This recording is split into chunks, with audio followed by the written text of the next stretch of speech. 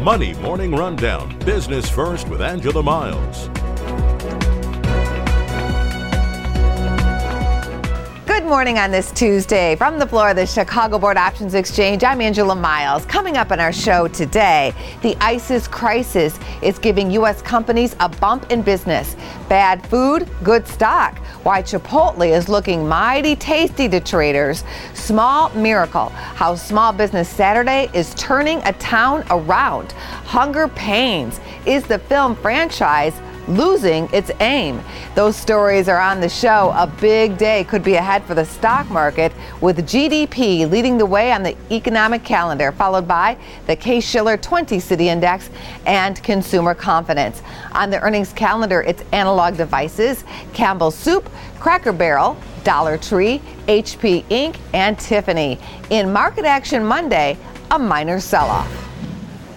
In our trader rundown on this Tuesday, Dominic Salvino of Group 1 Trading joins me now. Good to have you here, Dom. Good to be here. Now, it's a big day. We have GDP coming out, so a lot of people will be watching for this number. What will it mean for the market? Well, the market's actually anticipating this number. It's probably the only number, the only action we're going to get this entire week. As usual, the holiday week's very slow. However, with this number coming out, we're seeing some play. So, for example, in the VIX, where we now have weekly options, you're seeing sensitivity to these kind of events like this. Customers coming in and buying the November 17th and 18th calls, paying a dime and a nickel, respectively. Clearly because of the number. That's the only thing that could be generating that. Now, for somebody who doesn't understand what that means, and he's just talking about the implied moves in the market coming up, they're taking out protection with those options contracts. What does that tell you specifically about what people think is likely to happen with the market direction this week? Well, it's hard to say exactly what the direction is.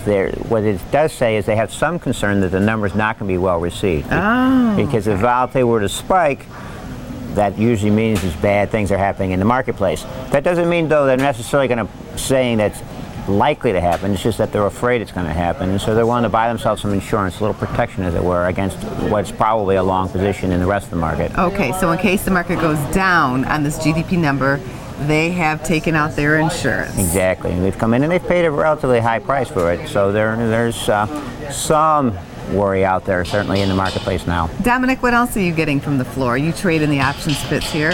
Well, as I mentioned, it's very slow right now because we're in the holidays. But you're seeing people play again in the weeklies in most products because they're playing around the vacation cycle. So you have the holidays coming in, the shortened week, less news.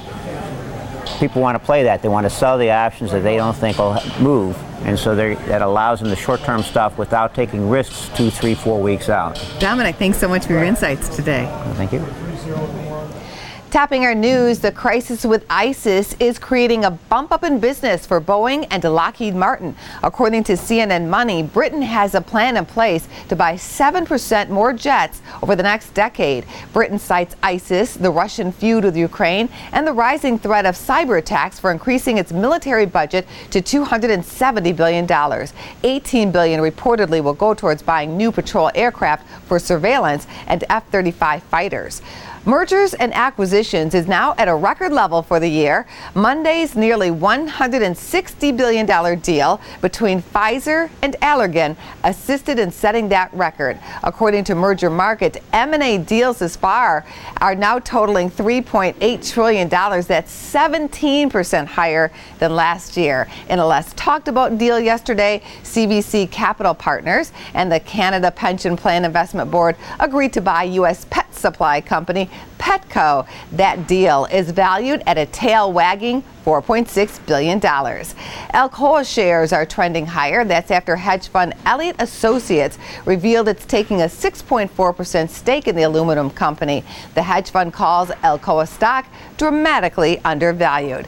Now over to CME Group, where Todd Colvin is standing by with today's Trader Tip.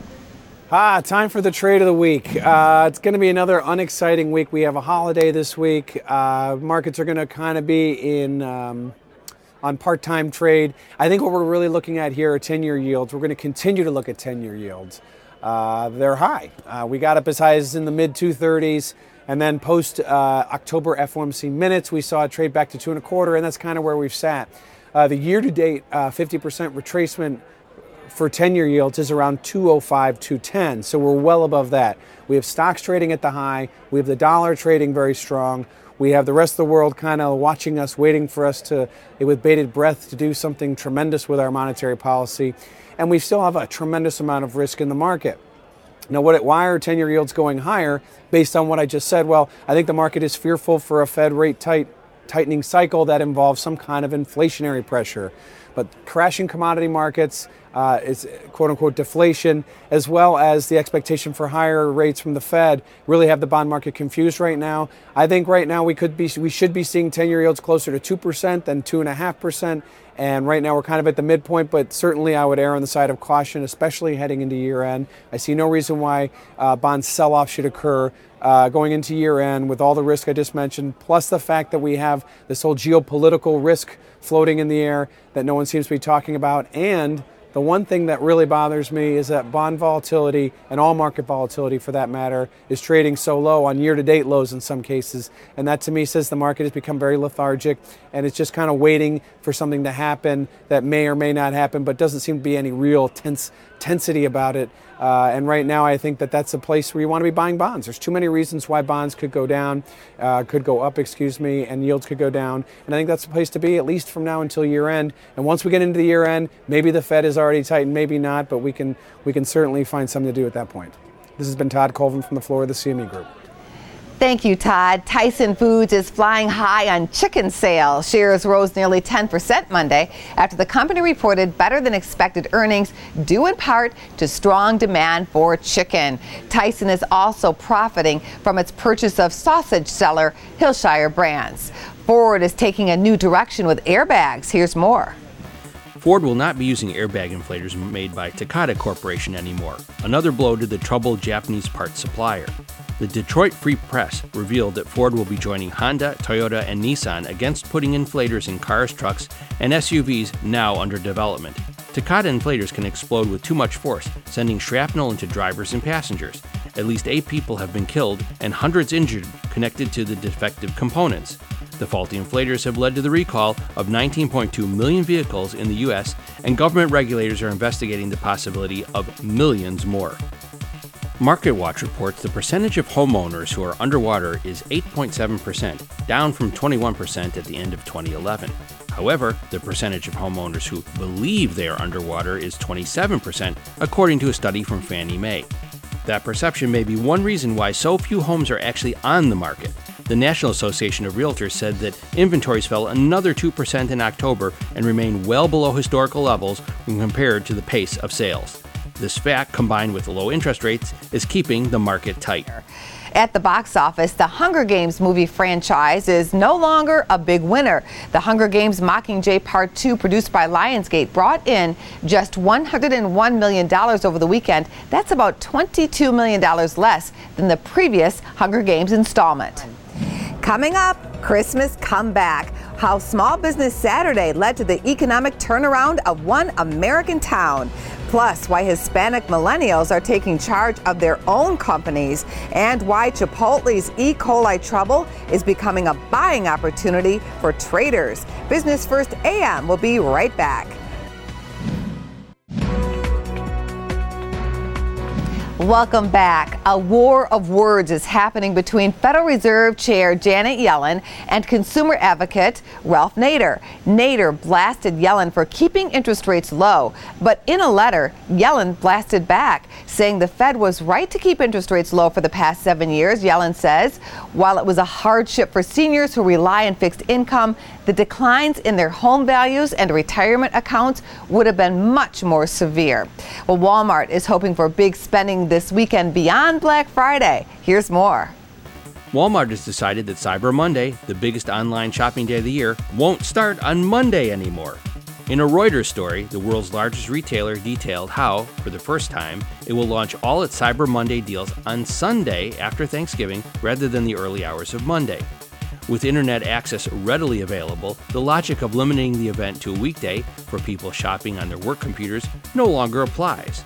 Walmart had a handful of teaser deals on Sunday last year, but this is the first time it will offer all of its Cyber Monday promotions the day before. The move shows how retailers are looking to stretch out what were once single-day shopping events.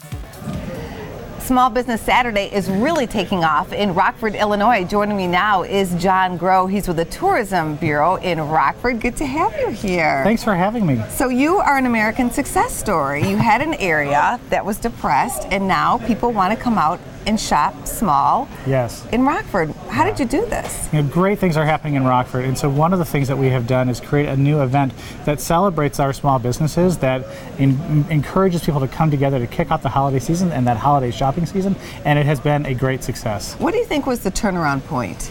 I think, the turnaround point, I think when people believe that we can be an even greater city than we already are. Our entrepreneurs are investing, the market is responding, and people are coming back to our downtown. People are, the economy downtown is thriving, and that's exciting. Well, tell us, what kind of growth are you seeing? Well, so if you look at Rockford overall, in 2010, our unemployment topped out at 17%. Wow. Now today, we're at 6.2%, so a really significant improvement in the overall economy. More than a dozen new businesses have opened in our downtown, trendy boutiques and great upscale restaurants and farm-to-table options, things like that have really made people take a second look at our community and our downtown. How is it translating into money for Rockford? Yeah, well, if you look at year-over-year growth in terms of sales tax from food and beverage and things like that, really strong growth. I think 12% over the last year in terms of revenue from restaurants and bars, and that's just an indication that follows investment from people opening new restaurants or opening new retail options.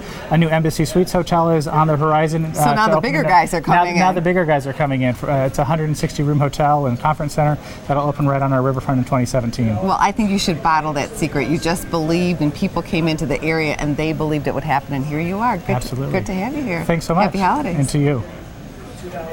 Coming up next, how Hispanic millennials are eagerly starting up their own companies. Plus, Tiffany shines bright like a diamond for one trader. Find out why in Stocking Up.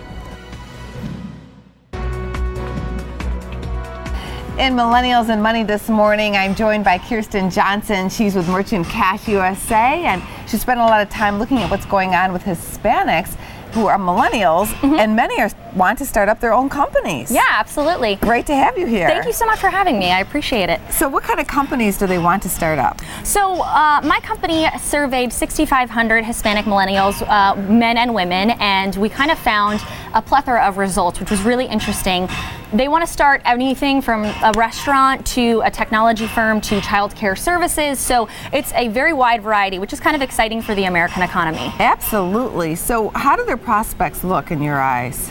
Oh my gosh, they look incredible. I mean, they come from every type of background, and it makes, them even more ambitious than, say, someone who comes from, a background where everything is handed to them. I mean, not to say that everyone is like that, but, absolutely an amazing background, and these people are driven, they're excited to start their own businesses, and I think that, most of them, they don't want to work for the man, they want to be the man. Wow, that's really interesting. And so when they come in, is it difficult to get a loan right now if you're Hispanic and you're millennial? I think it's difficult for a small business owner to get a loan no matter what. There's a lot of red tape with traditional banking systems. Sure.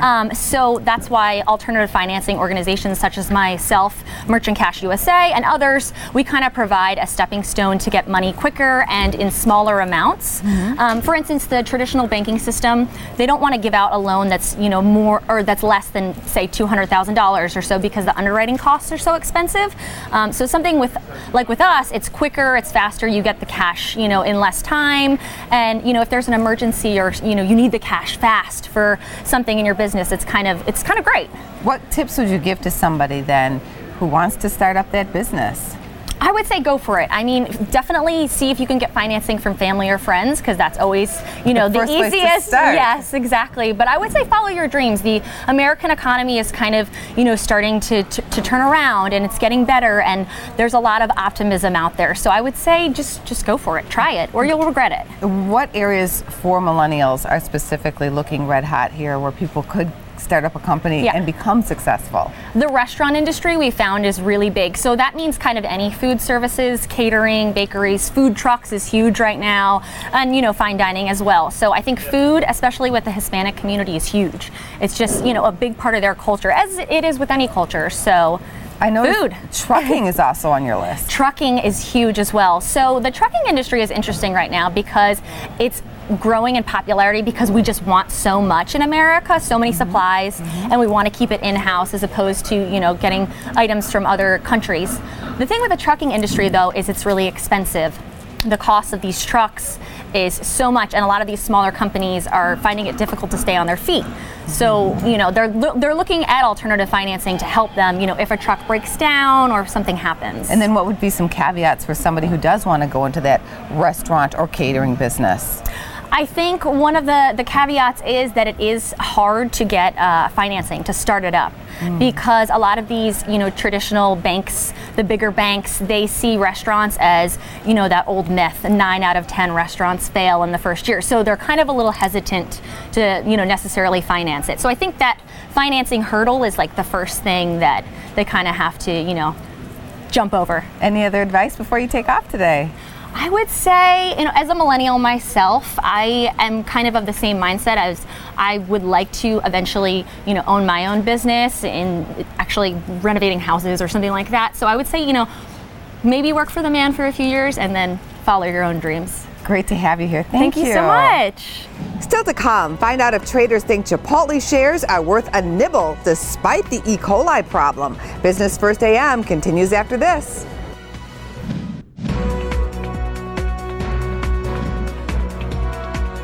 In Stocking Up today, Scott Bauer joins you now for a closer look at Tiffany, a stock that just might shine going into the holidays. Good to have you here. Good to be here, Ange. And you never know. The big retailers have been beaten down so dramatically, Tiffany being one of them, down 30% year to date.